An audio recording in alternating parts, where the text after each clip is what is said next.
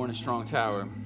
It's good to see our family this morning. If you're a guest here this morning, we're glad you're with us as well. Glad to be in the house of the Lord this morning. My name is Ben. I'm the lead pastor here. If you want to turn in your Bibles to Mark chapter 13, that's where we're going to be this morning, Mark chapter 13, or if you want to follow on the screen behind me. As you're turning there, if you didn't get a chance to fill out a Connect card earlier during the service, we would love to connect with you. You can fill that out either by the card in front of you, or you can scan that QR code to fill it out on your phone. We would just love to be able to pray with you and connect with you. Mark chapter 13, we're going to look at just verses 32 to 37. 32 to 37. If you're there, say amen. Hear the reading of God's word. But concerning that day or that hour, no one knows, not even the angels in heaven, nor the Son, but only the Father. Be on guard, keep awake, for you do not know when the time will come. It is like a man going on a journey when he leaves home and puts his servants in charge, each with his work, and commands the doorkeeper to stay awake. Therefore, stay awake, for you do not know when the master of the house will come, in the evening, or at midnight, or when the rooster crows, or in the morning, lest he come suddenly and find you asleep. And what I say to you, I say to all, stay awake. Amen. This is the word of the Lord.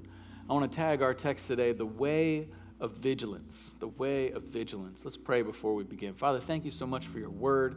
Thank you for this space that we can gather together. And in your presence, we can cry out. And in your presence, we can rejoice. In your presence, we can weep. Whatever it is, Lord, here in your presence, we come to know who you are and who we are. Because knowing you, we know ourselves. And so we pray, God, that you would speak to us in your word today.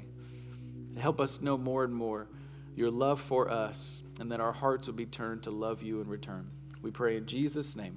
Amen. Amen. You may be seated.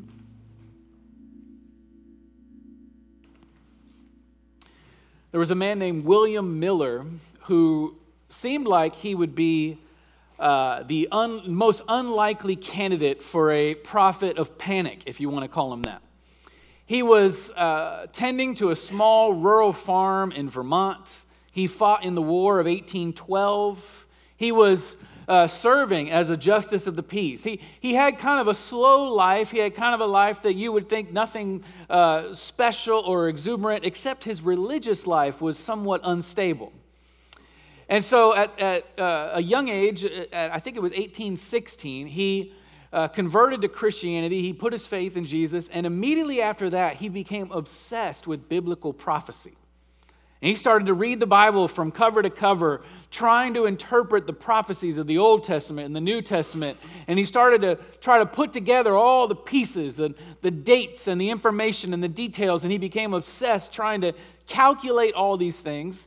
And so when he was studying and trying to do his calculations, he finally came to his conclusion. He picked the date of Jesus' return. It was going to be 1843. But he didn't tell anybody. He kept that to himself. That was kind of something he would pray about, something he would keep to himself, until a few years later down the road, someone invited him to come preach, and he decided he was going to make it public. And so he preached, and he said, Jesus is coming back in 1843. And of course, people got excited. People wanted to hear more about this. And so he started to get invitations to this place and to the next place and the next place. And he started to preach and became somewhat of a local celebrity because of his message about him knowing the date of Jesus' return. And it's estimated that somewhere around 50,000 people were waiting on edge, believing his calculation. And it's estimated that somewhere in the hundreds of thousands of people were aware of his preaching, aware of this date that he had picked, and yet they were kind of looking at it from a distance. I mean, this was big news. It was very well known that he had said this. And so, as the date gets closer, People start asking for more specifics, right? Can you give us something a little bit more? And so he said, I can't really give you any more than that, except it's going to be in this range. It's going to be from March 1843 to March 1844. And so they had this window. And when the window came and the window went, obviously people were disappointed. People had been selling their houses. People had been preparing their lives. People had been, getting everything ready because Jesus was coming back. Hundreds of thousands of people were believing the message. And so one of his followers said, well, maybe we messed something up. And he goes back and they do some more calculations. And they said, maybe we're in a season of tarrying. It's going to be October 1844. And when October came and went, that's when all the followers left. Because people were disappointed, right? I mean, people thought this was it. How could we be so wrong? How could it be so clear and we not understand? In fact, historians would call it the Great Disappointment. In church history, it's called the Great Disappointment. Because, right, it's disappointing anytime you miss the point. You completely missed it. The church has long had a strange history with the second coming of Jesus. I mean, you can maybe put people in oversimplified categories, but one category would be the zealous. The zealous are the people who've read, or they read the news with, one eye on their phone or their iPad or the actual newspaper, and then another eye on the book of Revelation. Right? You're trying to interpret the images in the book of Revelation with the dates and the details of what's happening on Fox News or CNN or whatever your news channel is. And so you're trying to interpret the times like that. Or you're the person who's read all 75 Left Behind books. I don't know how many there are, but there's so many of those Left Behind books. I mean, the zealous are the people who can draw the charts, with the dragons and the helicopters, and you can pick all the dates, and they're arguing over the millennium and the tribulation, and when Jesus is coming back. Is it pre-trib or mid-trib or post-trib? And if you don't know what I'm talking about, you're not missing much. It's all right. There's a lot of information out there and a lot of charts. But the zealous believe that the second coming of Jesus is all about breaking the codes. How do I tell the future? How do I make sure I've got all of my ducks in a row and I can tell what's happening right now and what God is going to do in the future? But on the opposite side, you've got the callous. And the callous think that Jesus' second coming is just irrelevant. It's even silly. Right? We laugh at the people who are obsessed with prophecies. We mock the charts and the dates and the people who make estimations about things and connections to what's happening on the news. And they start asking the question, what does that have to do with my life that Jesus is coming back? Right? I'm concerned about trying to raise these wild kids who live in my house. I'm concerned about how I'm going to actually have a prayer life when I'm so busy I can't do anything else. I'm concerned about how am I going to get out of this debt that I'm in, credit card debt. Right? Or I'm concerned about how am I going to save this marriage that seems like it's just stale and lifeless. What does Jesus' second coming have to do with anything? And so you got the callous who think that it's irrelevant, it's silly. But what if Jesus' return is less about the future and more about the present? Because Jesus says it is. Jesus says this is what the focus is supposed to be. And so we're continuing our series through the Gospel of Mark, and we're calling it The Way. And the Gospel of Mark is a life account of Jesus' life, right? And we're coming now to the end of Jesus' life. And we're in chapter 13 of Mark, which some scholars say is the hardest chapter in Mark to interpret. And then other scholars would go even further and say Mark 13 is one of the hardest chapters in the entire Bible to interpret. I mean, so this should be fun, right? I mean, this is so confusing. You wonder why people argue about this and disagree about this and come up with detailed charts to try to organize it, because Jesus says a lot of confusing things in this chapter. Jesus says a lot of mysterious things that don't have a lot of clarity until you get to the end of the chapter. And when you get to the end of the chapter, after Jesus says all these strange and mysterious things, now he says what all of it means. And so he points us right to the purpose of the chapter at the end, and he says it's about this. It's about spiritual vigilance. Spiritual vigilance. So the question I want to ask today as we look at just the end of the chapter is how does Jesus' second coming help us to have spiritual vigilance? That's what I want to look at today. So the first thing we got to look at is the need to keep watch. To keep watch. If you're taking notes this morning, number one is keeping watch. Look at verse 32, what Jesus says. This is Jesus speaking. He says, "But concerning that day or that hour, no one knows, not even the angels in heaven, nor the Son, but only the Father. Be on guard, keep awake, for you do not know when the time will come." Now pause right there for a second. The day or the hour that Jesus is talking about is referring back to verse 26 when Jesus starts talking about his second coming. He says the Son of Man is going to come, right? So now he says the day or the hour of when that's going to happen is unknown. He says right off the bat, no one knows except the Father. The only person who knows is God the Father. And then he makes it clear. He says, not even the angels in heaven. And then strangely, Jesus says, not even the Son of God knows. Now, we got to pause there for a second. How in the world is Jesus God, yet he doesn't know when he's coming? This is the mystery of the incarnation. We're not going to pause too long here, but the incarnation is the doctrine that Jesus is both fully God and fully man. John Calvin, when he's commenting on this passage, he says this. He says, "For we know that in Christ the two natures were united into one person in such a manner that each retained its own properties." That means that they're both God, or they're both God and man. It's both properties are retained. And more especially, the divine nature was in a state of being concealed and did not at all exert itself. Now, what's he saying there? Calvin is saying that there's no contradiction between saying, like John 21, right? John 21 says that Jesus knew all things. But then you go to Luke chapter 2, and it says that Jesus grew in wisdom and stature. Now, how is that? Calvin is saying there's no contradiction in that because he is both fully God and fully man at the same time. And so when he's fully God, he's true God who takes on a true body. And when he takes on a true body, he has true limitations. True limitations.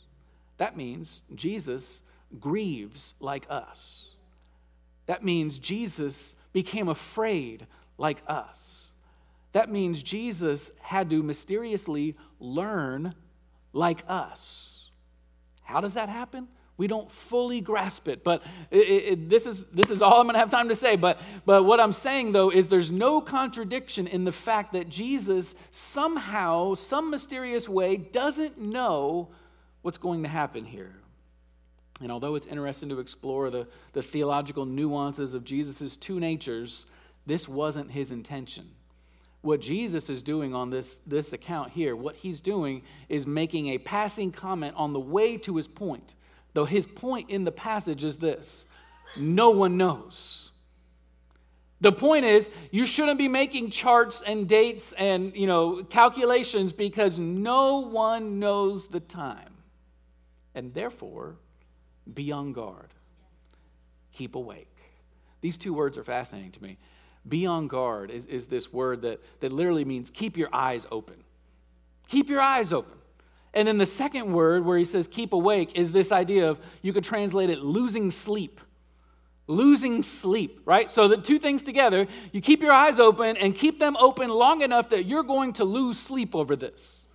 Lose sleep over what? What am I staying awake for? What am I on guard for? What am I doing here? You got to go all the way back to the beginning of the chapter in verse 5 when Jesus begins with a warning to the disciples to say, don't let anyone lead you astray from God. Don't let anyone lead you astray. He says it 3 times to be on guard. Verse 9, verse 23, verse 33. Jesus is trying to grab their attention to say the point of this whole discussion is that you have to examine your life. Examine your life because I'm coming. I'm coming. See, Jesus is coming. is a call to keep watch over our life. To keep watch. Listen, to keep watch over our life implies a sense of urgency and a sense of humility. Urgency because there's a threat coming our way, right? You could divide it up as external threats and internal threats. External threats, there's so many of them, right? It might be suffering in your life. It might be pain in your life. It might be confusion in your life, right? But one of them I want to zero in real quick is, I don't know if you realize this, we live in a post-Christian culture. Right, we live in a culture that no longer assumes that God's word is true. What's true is what I think and what I feel. And so truth is more or less a question, right? What is truth as you know, as in the scriptures? What is truth? Truth becomes, in our culture today, truth without a standard becomes just a question of whatever I feel. Truth becomes whatever I want to do with my body. Truth becomes whatever I want, or whatever way I want to make more money. Truth becomes whatever my news channel tells me to believe, right? Truth becomes just whatever my community, my little group of people who think the same, believe the same, look the same, whatever they say, that is my truth. And it brings a lot of confusion. A lot of confusion. And listen, what Jesus is saying is all the external threats out there, he says, be on guard. But listen, even more important than that, all those external threats, the internal threats are often even greater. Because here's what Jesus says later, or earlier actually. He says, what comes out of a person is what defiles him. What Jesus is saying is, you can be concerned, you can be on guard about the culture, about the things that are coming into your life, coming your direction, but listen, what you should be more concerned about is what's coming out of your life. Because what defiles a person is what's in them. It's in our own hearts. And so we're often more defeated by what's happening in us than what's happening outside of us. You hear that? And so how do you actually keep watch over your own life? How do you guard your own heart? First, it's going to take work. It's going to take work. Dallas Willard says it this way. He says, grace is opposed to earning, but it's not opposed to effort. Earning is an attitude. Effort is an action. Or in Proverbs chapter 4, verse 23, it says, keep your heart with all vigilance, for from it flow the springs of life. The springs of life. Right? What it's saying here is the work of keeping watch over our own heart is going to be vigilant work. It's going to be tiring work. It's going to be exhausting work. It's going to be consistent work. It's going to be work that makes you lose sleep, as Jesus says. But it's worthy work. It's worthy work. Why? Just as Proverbs says, the work of caring for your heart, being vigilant over your heart is worthy because your heart is the river that flows into every area of your life. Every area of your life. Every nook and cranny, every corner and crevice of your character and your conduct comes from what's happening in your own heart. But here's the challenge, and I think this is particularly the challenge in this cultural moment of our church, is it's so easy to focus on all the problems out there and not focus on the problem in us. It's easier to let the attention-grabbing headlines of the news channel grab all your attention and grab all your emotion and all your passion and all your heart, and you don't focus on what's happening in me. What's happening in my own heart? Right? When was the last time you slowed down long enough to say, I need to examine my heart? Or when was the last time you slowed down long enough and took an evaluation of all the internal threats in me? The gossip in me, the bitterness, the despair, the prejudice, the fear, the unbelief, whatever's in me, I need to slow down and realize what's actually happening in my heart. But what's actually going on inside of my soul? I mean, when was the last time you slowed down for that? Jesus is calling us. Listen, Jesus is calling us to open our eyes and keep them awake long enough that you might even lose some sleep. But listen, what happens if we don't keep watch? Let's look at the danger of falling asleep. This is the second point, falling asleep. Look at verse 34. Jesus goes on to say this, "It is like a man going on a journey when he leaves home and puts his servants in charge, each with his work, and commands the doorkeeper to stay awake." Now, Jesus gives us a little mini parable. Like, it's one verse, that's it. Just a little mini parable to explain what he's talking about. And if you can imagine for a moment, he says there's this person who owns a large property, an estate probably, and they go on a long journey away. We're not told what's going on or why they're away, but they go away for a long journey, and when they leave behind their servants to be in charge of the estate. And he says that each of the servants have their own work to do, but then he zeroes in on one of them, the doorkeeper. He says the doorkeeper has one job: stay awake. That's it. You as the doorkeeper, you have one job: stay awake. Because if the doorkeeper falls asleep, then there's going to be danger that could come towards the house, and everyone now is vulnerable. Everyone's in danger if the doorkeeper falls asleep. And so the doorkeeper has one job: stay awake. Stay awake so you can protect and warn if anybody's coming this way. And so Jesus is saying we are doorkeepers with one job: stay awake. But look, he goes on in verse 35. Look at what he says. "Therefore, stay awake." Listen, "for you do not know when the master of the house will come, in the evening or at midnight or when the rooster crows or in the morning, lest he comes suddenly and find you asleep." Right? Again, Jesus right here, he says it for the third time. You don't know when. He's making that a big point, a big emphasis here. You don't know when. Jesus, the master of the house in your own heart, he could come at any moment.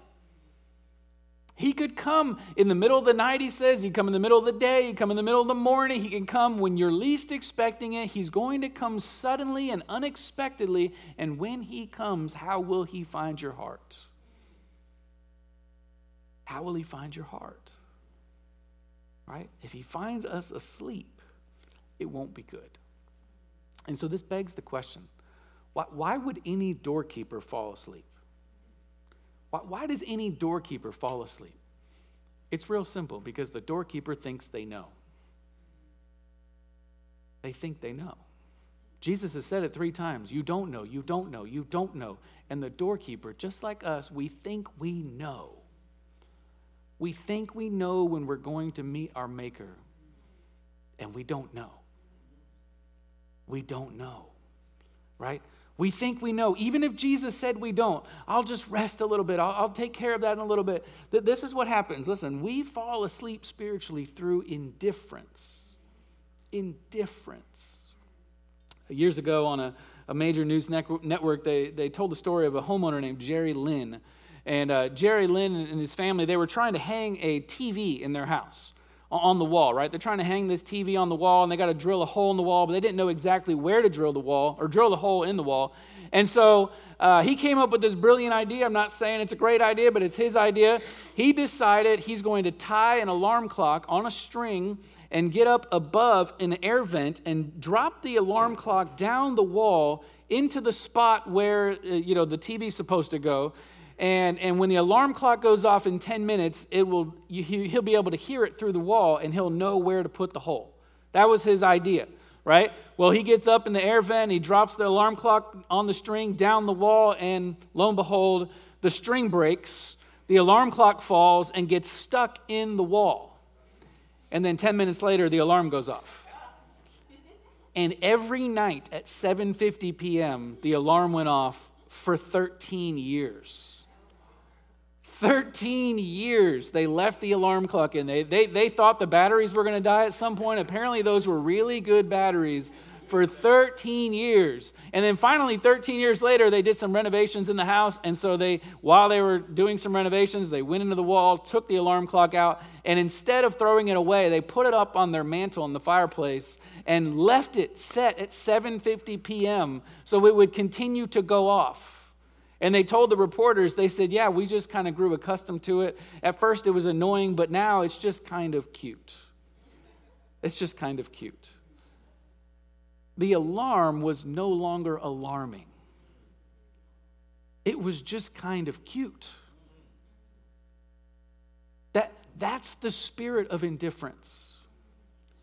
That's the spirit of indifference. The indifference is when the alarm no longer becomes alarming. It's just noise in the background, and it's kind of even a little cute.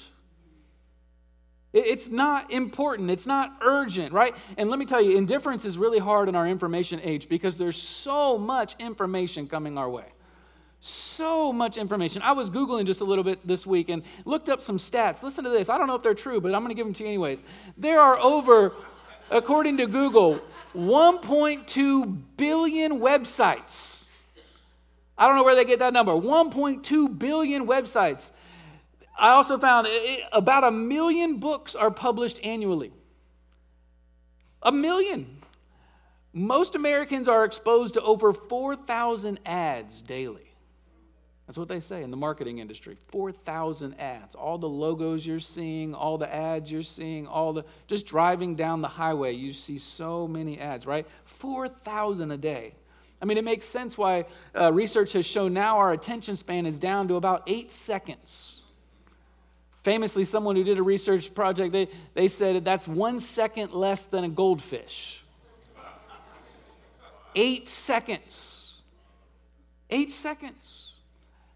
I mean, all that information just coming at us over and over all day, every day, that's what makes us indifferent. So then when Jesus stands up and he says, I'm coming, be ready. All right, I'm still scrolling. He says, be on guard. Keep your eyes awake. You know, I'll get to that later. I'm watching this video right now. Keep watch over your heart. Have you seen my to-do list? I mean, think about if you're falling asleep spiritually, ask yourself, have I slipped into a spiritual slumber? I think so many of us, myself included, we just think we have so much time. We think we have so much time, right? We say things like, I'll get to that when I get through this busy season at work. But it's always a busy season at work. Or we say things like, I'll get to that when, my kids are a little bit older. Right now, we're in the season where it's just about our kids, and we got to focus on that. Well, let me tell you, it doesn't get easier. Or we say things like, when ministry slows down, I'll really focus on my heart and on the state of my soul, and I'll really focus on my own relationship with God when ministry slows down, but it never slows down. There's always more to do. The doorkeeper always has one primary job, though. Stay awake. Stay awake. Listen to me. The most important thing in your life is to stay spiritually awake. It's the most important thing. You have one job, Jesus says. One job. And out of that flow all your other jobs. You have one job. It's more important than the kids' sports and activities.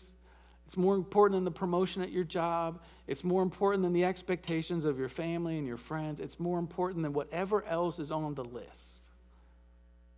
Jesus is saying, stay awake. Listen, this is why we need community. When we talk about community around our church, we're not saying that just so you can have a good time on Tuesday night with your friends. This is why you need community. Is because we want people in your life who, when you're not doing well spiritually, you need to borrow their faith, right? You as someone who's exhausted and tired, and you're saying, you know what, I'm spiritually in a slumber right now. I need someone who's awake in my life, who can say to me, wake up. Who can encourage me, who can strengthen me, who can pray for me, who can push me towards Jesus, who can say, I know you're tired right now. I know you're about to fall asleep at your post, but listen, Jesus is worth it. That's why you need community. That's why you need your connect group. That's why you need to be in church. God designed the church for it to be a community of people who are constantly encouraging each other to stay awake. To stay awake. We're a room full of doorkeepers. That's what Jesus is saying. We're a room full of doorkeepers who can encourage each other to stay awake. But what if you find yourself still falling asleep? This is the last point, staying awake. Staying awake. Look at verse 37. Jesus finishes this section. He says, and what I say to you, I say to all, stay awake. What I say to you, I say to all, stay awake. I mean, Jesus makes it crystal clear now to his disciples, right? This is multiple times. He keeps saying the same thing in just a few verses. And now he tells the disciples, I want to make it crystal clear. It's not just for you. It's for everybody. If it wasn't clear already, this is for every single person. Stay awake. Now, what's fascinating about this word is it's a little bit different nuance, a slightly different nuance than earlier, right? In verse, Verse 33, the word translated keep awake. Keep awake has this emphasis, like I said, about losing sleep. It's this sense you're staying up so long, you're losing sleep. But here it's a different word that Jesus uses in verse 37, and that's why the translators translate it slightly different. They say stay awake. And the word here has more of a meaning emphasizing coming out of sleep. So it's often used to say kind of coming alert when you weren't alert. And sometimes in the New Testament, it's even translated coming alive out of death. Right? So it's this sense of someone who's already asleep, somebody who's already slumbering, now coming awake, coming alive the way they should have been. Mark is setting the scene here, right? Mark is setting the scene for just in a few days, Jesus and the disciples are going to be in the Garden of Gethsemane. And if you know the story of Jesus in the Garden of Gethsemane, he's getting ready to face his final hours on the cross, and Jesus is starting to feel the pressure. Jesus is starting to feel the weight of our sin. He's starting to feel the weight of our shame. And it's this sense of it's so much pressure on him. Literally, Jesus is sweating blood. He's so overwhelmed. And so as Jesus feels this coming towards him, he says to his disciples in Mark chapter 14, he says, my soul is very sorrowful, even to death. Remain here and watch. It's the same word. Remain here and watch. And now Jesus goes off and he prays and he's calling out to his heavenly Father. And then he goes back to the disciples after telling them to watch. And what does he find? He finds them sleeping. He finds them passed out. They're sleeping.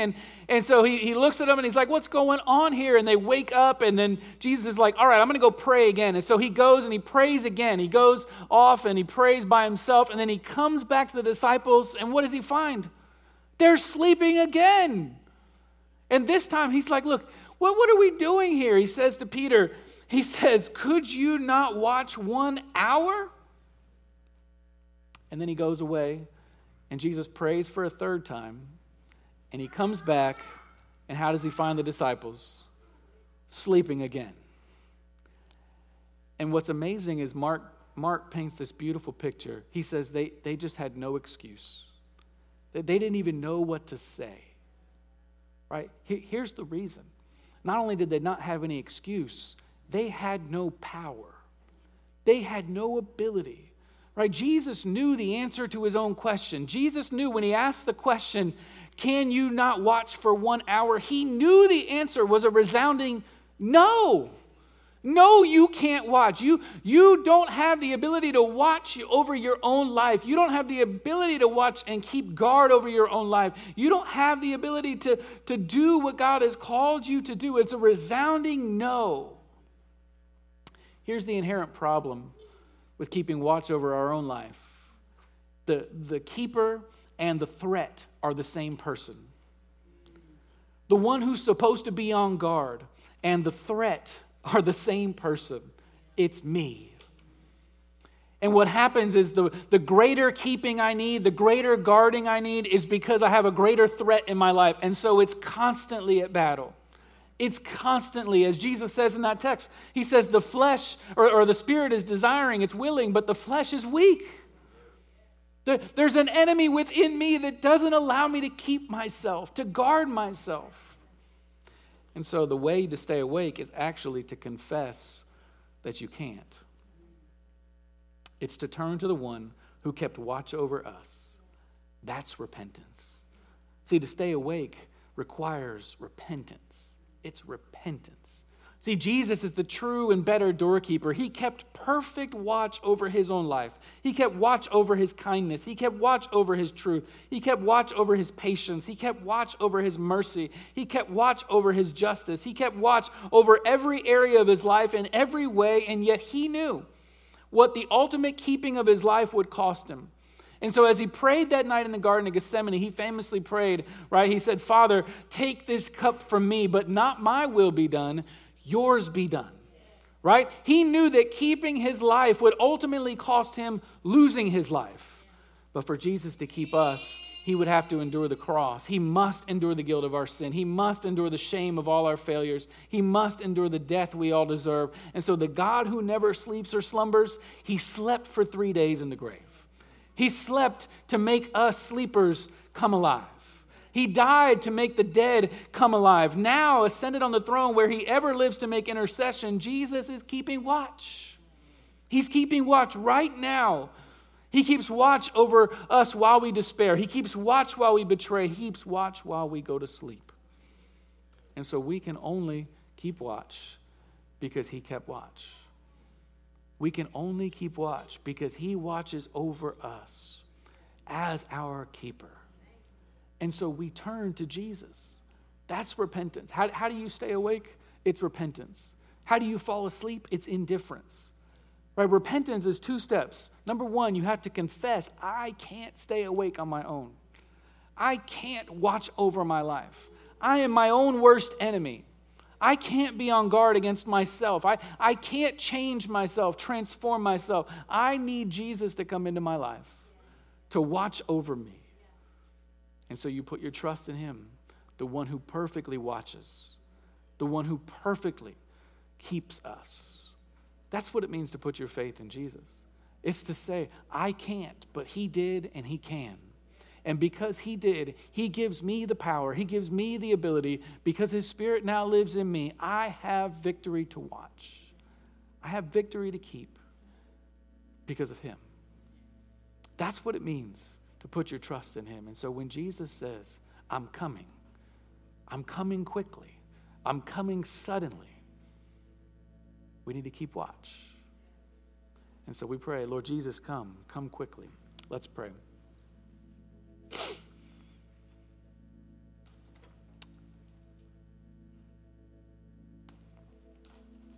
Lord, that is our prayer, that you would come.